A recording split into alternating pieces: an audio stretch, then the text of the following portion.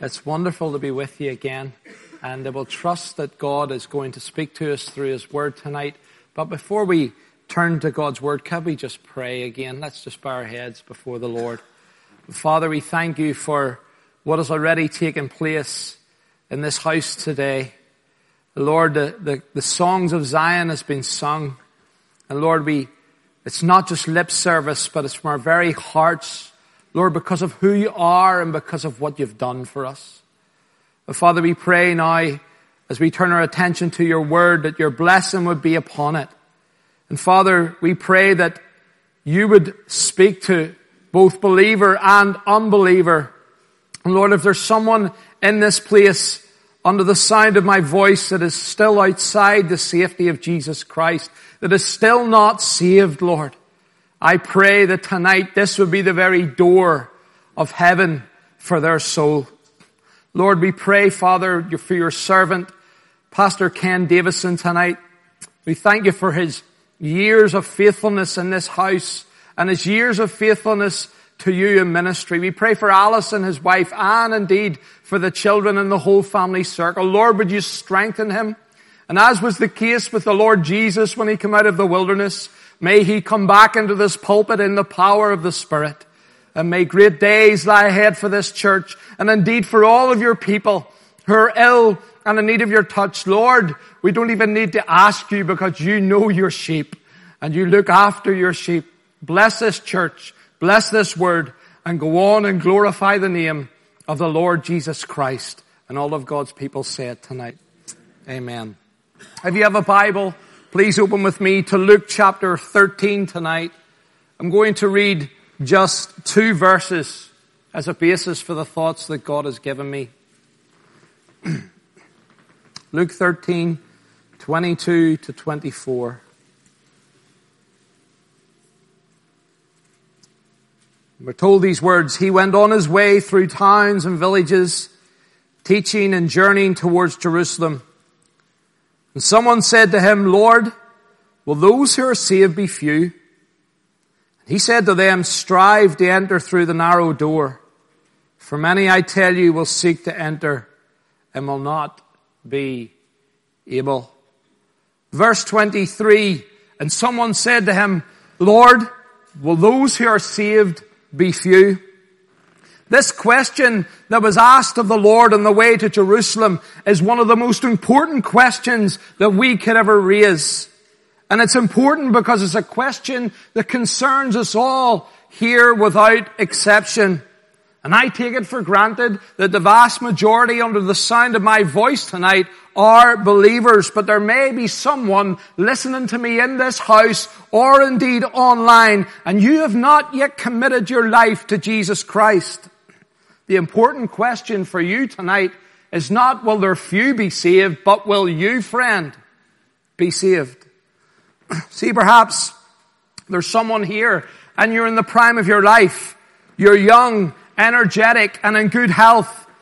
Because this is the case, you've your mind set on the life that is ahead of you. You feel that you're a long way off death. But remember, young man, young woman, this life is short and uncertain. The scripture says, "Do not boast of tomorrow, for you do not know what a day will bring forth." You see, we all feel that we have those 60 years and 10, but it doesn't always work out that way. I'm always mindful of this when I preach. I remember, and I often tell the story of having an event during my football career at Motherwell Football Stadium. It was called Encounter at the Well.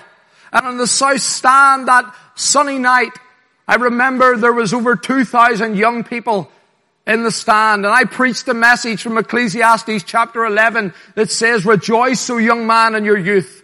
Let your heart cheer you in the days of your youth. Walk in the ways of your heart and in the sight of your eyes." And what the Lord was saying through Solomon was, young man, young woman, live for pleasure, live for sin if you must. But know that for all of these things, the verse finishes by saying, one day God may bring you into judgment.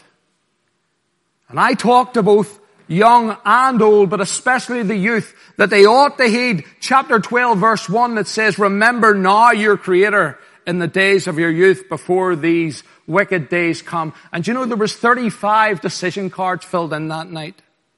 But here's why I often tell this, because there was a pastor's son there.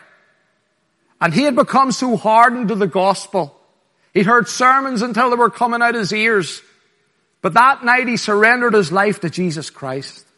And you know, his daddy sent a message to me to say, thank you, son, that you preached the whole gospel, because my son was tragically killed in a car accident 3 weeks later.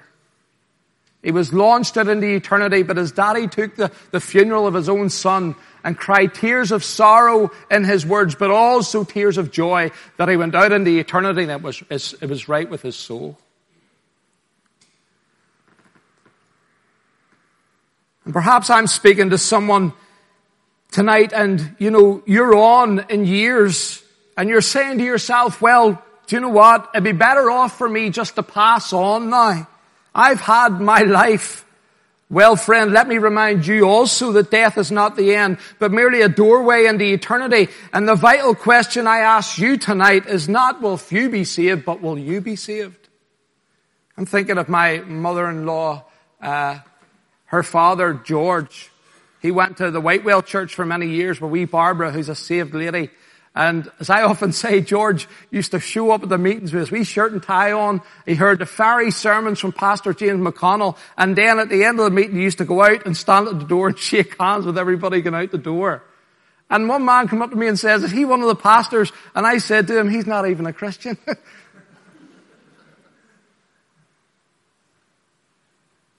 You know, the reality is, in his life, the summer has ended and the harvest is past and he's still not saved. I wonder, am I speaking to someone here tonight, and you can identify with this. You've heard the gospel, but it doesn't have the same effect, and now you're in your latter years and you're still hardening your neck. I asked you the important question tonight, not are there few that be saved, but will you be saved? Now, there's three things from our text that I want us to consider tonight, and the first is this. What does it mean to be saved? What does it mean to be saved? Here was this person who came to Jesus with this all-important question, Lord, are there few that be saved? What exactly was on his mind? Because you see, there's no more important issue to deal with than this.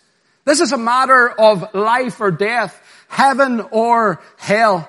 Do you know, I could speak of what we're saved to tonight, but you know, for time's sake, I want to focus in on what we are saved from. To be saved means to be saved from the penalty of sin. What is the penalty of sin? Well, the Bible makes it clear. The wages of sin is death. But the gift of God is eternal life through Jesus Christ our Lord. The Bible says the soul that sins will die. The Bible says again, it's appointed unto man once to die, after this the judgment. And the scripture makes it clear that there's only one who is qualified to deliver us from such a penalty. In Matthew 1:21, the angel told Joseph, and you shall call his name Jesus, for he shall save his people from their sins. Jesus' name means Yahweh saves. And he saves his people in two ways. Number one, by his impeccable sinless life, and also by his atoning death. In Genesis 2, it tells of how Adam, our federal head, served as our representative, and that because of his disobedience, sin entered upon all, and death by sin. And we're told that sin reigned from Adam to Moses, and then the law was introduced. Why? So that sin might become exceedingly sinful. And in turn, we were condemned under the righteous requirements of that law, for all have sinned and fall short of the glory of God. That's the bad news. But the good news of the gospel tonight is that in the fullness of time, God sent forth his Son, born of a woman, born under the law, to redeem those who were under the law. Jesus was fully human, just like us, but different in one aspect, and that he was without sin. We see this taught constantly in the scriptures. Think about Luke chapter 3. We're told that Jesus comes to John to be baptized at the Jordan. And John is amazed and he says, you come to me to be baptized? I have need to be baptized of you. But Jesus says, Permit it to be so, John, for it's fitting for us to fulfill all righteousness. And of course you know the story. As Christ goes down into the waters to be baptized and he's come up again, we're told that the heavens are opened unto him and the Spirit of God descends in bodily form like a dove and it lights upon him. And the voice of the Father comes out of heaven and it says, "This is my beloved Son in whom I am well pleased." In other words, do you know what the Father was saying? My Son is impeccable. My Son is perfect. My Son is sinless. John 8:46, to the Jews who opposed Jesus, he asked them a question. Which one of you convicts me of sin? And we're told he receives no answer. And again, in John 18:38, when standing before Pilate and being examined by him, I think it's significant that Pilate reports back to those religious Jews, "I find no fault in him." 1 Peter 2:22 tells us that he committed no sin, neither was any guile found in his mouth. And brother and sister, tonight, as our representative, he saves us by living that perfect life, keeping the law that we could not keep, in order that he might earn a perfect righteousness that would take every one of us to glory. Isn't he a wonderful Savior tonight? Paul knew the importance of having this righteousness applied to his life. For he says in Philippians 3:9, "I want to be found in him, not having my own righteousness that comes through the law, but that which comes through faith, the righteousness of God that depends on faith." Notice what Paul is saying tonight. Can you say this? He says, when I stand before God on Judgment Day, I don't want to be found trusting in my own efforts or works, but to be found in Christ, trusting in his perfect righteousness that comes through faith and dependence on Christ alone. Do you know something tonight? There's two types of righteousness in this world. There's our righteousness that the Bible calls filthy rags, and there's Christ's righteousness, which is perfect. And you know what? On one, namely ours, Paul pours contempt. He calls it rubbish. But on the other, namely Christ, Paul glories in it and he stakes his eternal destiny in it. And I trust that you are as well tonight. But in addition to this, the Lord also saves us by dying that atoning death on the cross. Right from the beginning of time, there was a prophecy given that the seed of the woman would come and crush the head of the serpent. And of course, Jesus was that promised seed. And it was at Calvary that he crushed the devil's head. And you know, at the cross, Christ's death met two requirements. Number one, we deserved the penalty for our sin, for breaking God's law, but he paid the penalty for that sin. Hebrews chapter 9:22 says, "Indeed, under the law, almost everything had to be purified with blood, because without the shedding of blood, there was no remission for sins." That's why from Adam all the way through to Christ, millions of animals were slain as a sin offering. And yet amazingly, brothers and sisters, the writer of the Hebrews says that not one of those animals could have paid for sins. So what was God doing then when the Old Testament believer was coming to the tabernacle, or they were coming to the temple and offering those multitude of animals? They were walking away free. They were walking away justified. The sins were forgiven. Well, do you know what God was doing? We're told in his divine forbearance, he was passing over all of their sins. And he was storing those sins up on an account. And upon the cross, from 12 o'clock to 3 o'clock in the afternoon, every one of those sins, past, present, and future, was heaped upon the Lamb of God. One can only imagine how this crushed him. And it's no wonder when Jesus was walking along the banks of the Jordan that John the Baptist said, "Behold the Lamb of God that takes away the sin of the world." And then also the second requirement was that we deserved to bear the wrath of God towards sin and be eternally separated, but instead he absorbed it. He was made what theologians call a propitiation, an object to bear away the wrath of God towards sin and the sinner. Matthew 27:35 and 36, it tells us from the 6th hour to the 9th hour, that's 12 to 3, there was darkness over the whole land at Calvary that day. The scoffers have thinned out. They've went back into the city. They're preparing for the special Sabbath. There's only a few lonely figures by the cross. John, the beloved disciple, Mary, his mother, Mary Magdalene, and a few others. The centurions are there. And there's a cry from the man in the middle cross. And listen, this was the cry. Eli, Eli, lama sabachthani, which means, my God, why have you forsaken me? It's as if Jesus was saying, Father, where are you? I can bear the pain. I can bear the sin. But this estrangement is too much for me. And something terribly awesome took place for the first and only time in all of eternity. The loving fellowship between the Father and the Son in some shape or form. And don't ask me to explain it tonight, but it was broken down. Martin Luther, the great reformer, says, how is it that God can forsake God, and yet at the cross it happened? And it happened for one main reason, because as he looked upon that cross, he no longer seen his Son, but he seen the curse, and Christ himself bears the wrath of his Father towards sin. He's separated for that brief moment. You know why, friend? So that we never had to be. Friend, if you're not saved, let me say this to you tonight. You need to put your trust not in your own merits, but in Christ's merits for you, his perfect life and his atoning death, because I tell you, that is the only payment that heaven will ever accept. This is what it means to be saved. But I asked you the question tonight, will you be saved?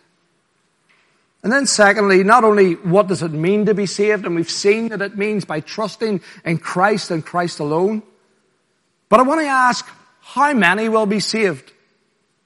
You see, the reason I want to look at this tonight is because there's no other issue that's so misunderstood or confused, not just in this country, but right around the world. There's widespread misunderstanding out there about how many are truly saved and will make it to heaven.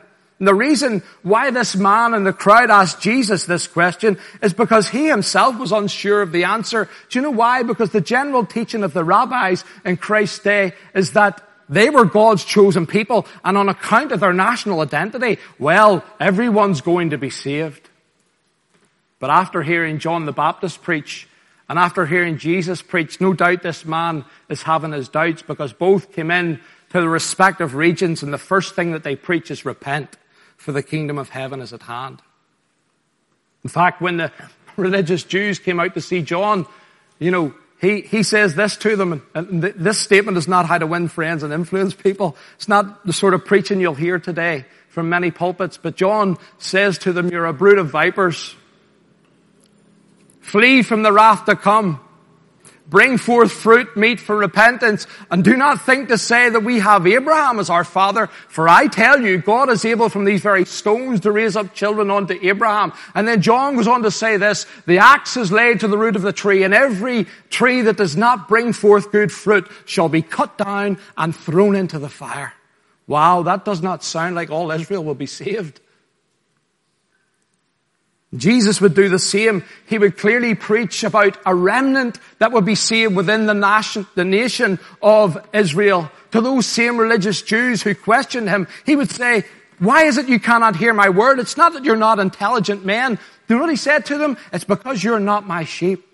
My sheep hear my voice, and they follow me. I give unto them eternal life, and they shall never perish, neither shall anyone pluck them out of my hand. To another father in Israel, he would say, you must be born again. So in the light of such teaching, the man then asked the question with anxiety, Lord, are there few that be saved? Friend, the exact same situation is happening all over this country. The vast majority hold to the view that we'll all get into heaven. I'm a devout Protestant. I march on the 12th of July. God in Ulster, therefore I'll be saved. I'm a devout Catholic. I keep all the ordinances of the Catholic Church. Therefore, that'll earn me salvation. Or, I'm a good person. Or, God is too loving. to send me to a lost eternity. You know, there's a teaching out there even in the liberal church propagated by a man called Rob Bell, which reasons like this: God is a God of love, so therefore everyone's going to make it in the end. Not according to Luke 16. And I want you to remember who told that parable. It was the loving Jesus who told that parable in Luke 16, because he talks about a rich man and Lazarus the beggar. And this rich man fared sumptuously every day. In other words, he would be a millionaire if he lived today.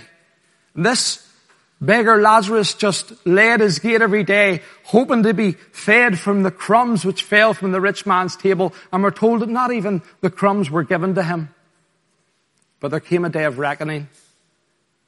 And we're told that Lazarus was carried by the angels when he passed away into heaven, as it were. But this rich man, he did not get carried into glory, neither did he cease to exist, because we're told this: and in Hades, the grave or hell, he awoke, being in torment. And he began to cry, "Father Abraham, have mercy on me. Send Lazarus that he may just dip the tip of his finger in water and cool my tongue, for I am tormented in this flame." That doesn't seem like love wins in the end.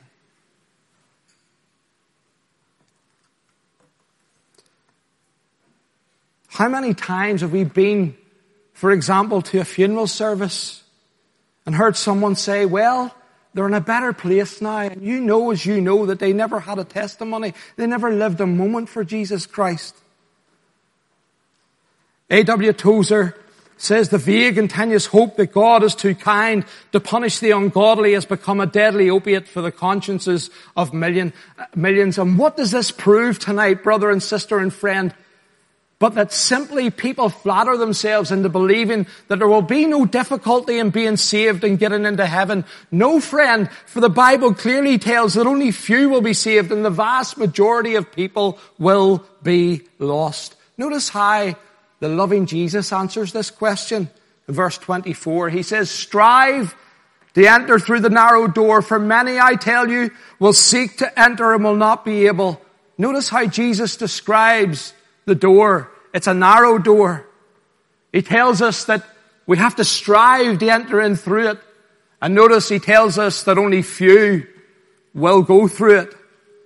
The clear view of the loving Jesus is that the vast majority will not be saved, but will be sadly lost. Are there few that be saved? The Bible's answer is clear. Yes. But the question I want to ask you, if you're not a Christian tonight, is, will you, friend, be amongst the few? And then thirdly, as I close, not only what does it mean to be saved, how many will be saved, but I want to ask the question, when must we be saved? You know, the question of how many is important, but knowing how and when to be saved is of vital importance. This person who asked the question wanted a number of how many. He wanted percentages. He wanted figures. His chief concern was with all of these things, but the Lord, instead of giving him numbers, gives him a personal challenge about the time to be saved. Listen to verse 24 and 25 again.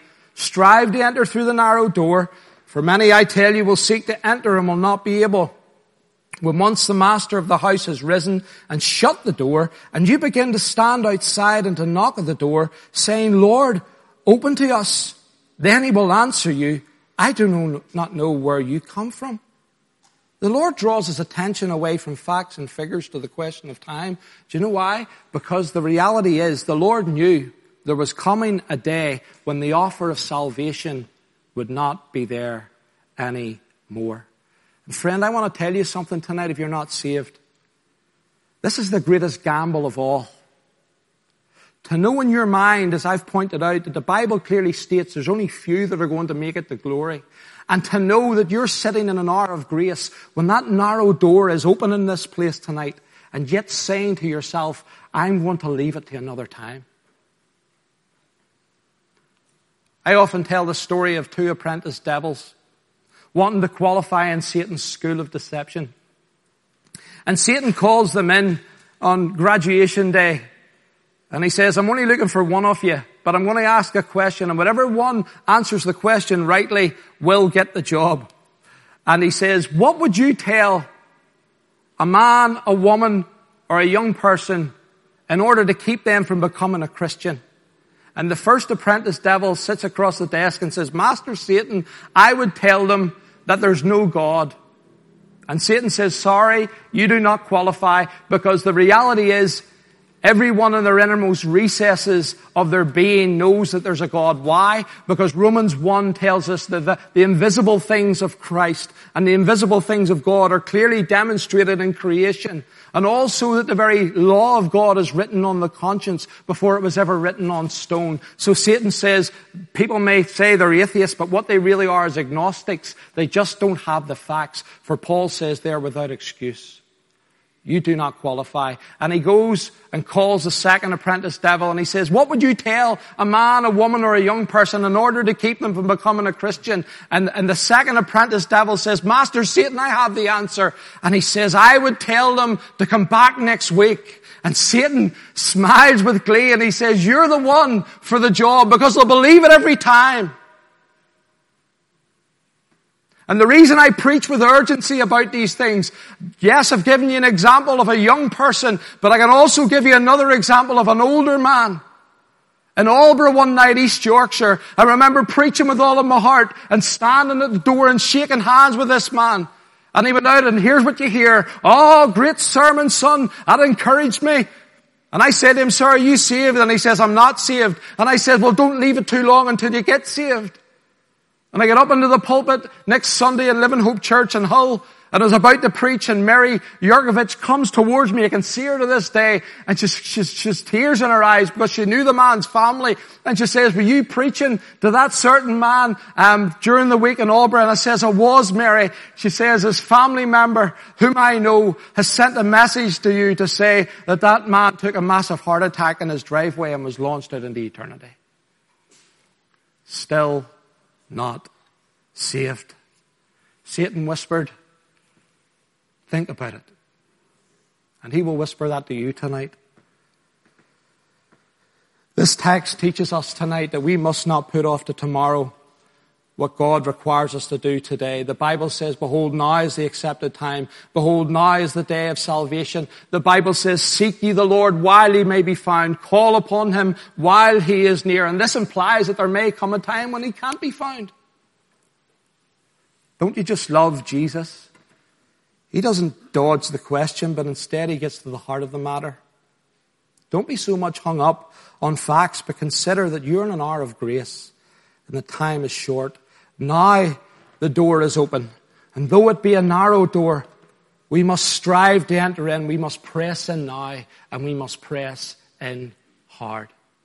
I'm finishing, but I can't help but think of an illustration from Pilgrim's Progress. C.H. Spurgeon said that Pilgrim's Progress was the greatest book ever written outside of Scripture. And it's an awesome book. And in it we have the character Christian, who is leaving the city of destruction and trying to get to the celestial city. And right at the beginning of the book, we read of how Christian is reading the book, which is the Bible. And he sees that the city in which he dwells is going to be destroyed. That God's judgment is upon the city. And he begins to feel the weight of his sin.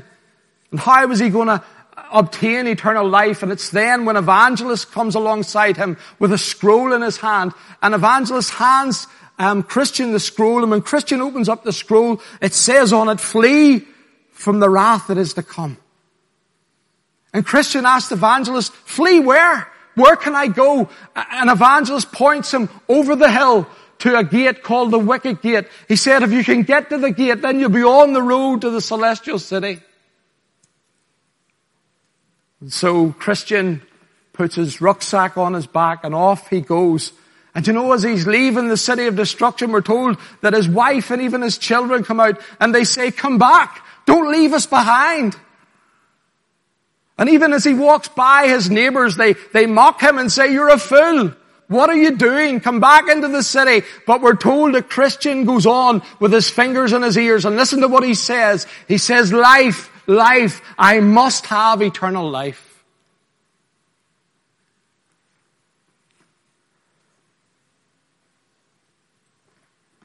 He was not going to let anything stop him. I want to tell you this, friend. See, the night I got saved, all my mates were laughing at me the next couple of days in school, but I was singing that little song, I've decided to follow Jesus, no turning back, no turning back.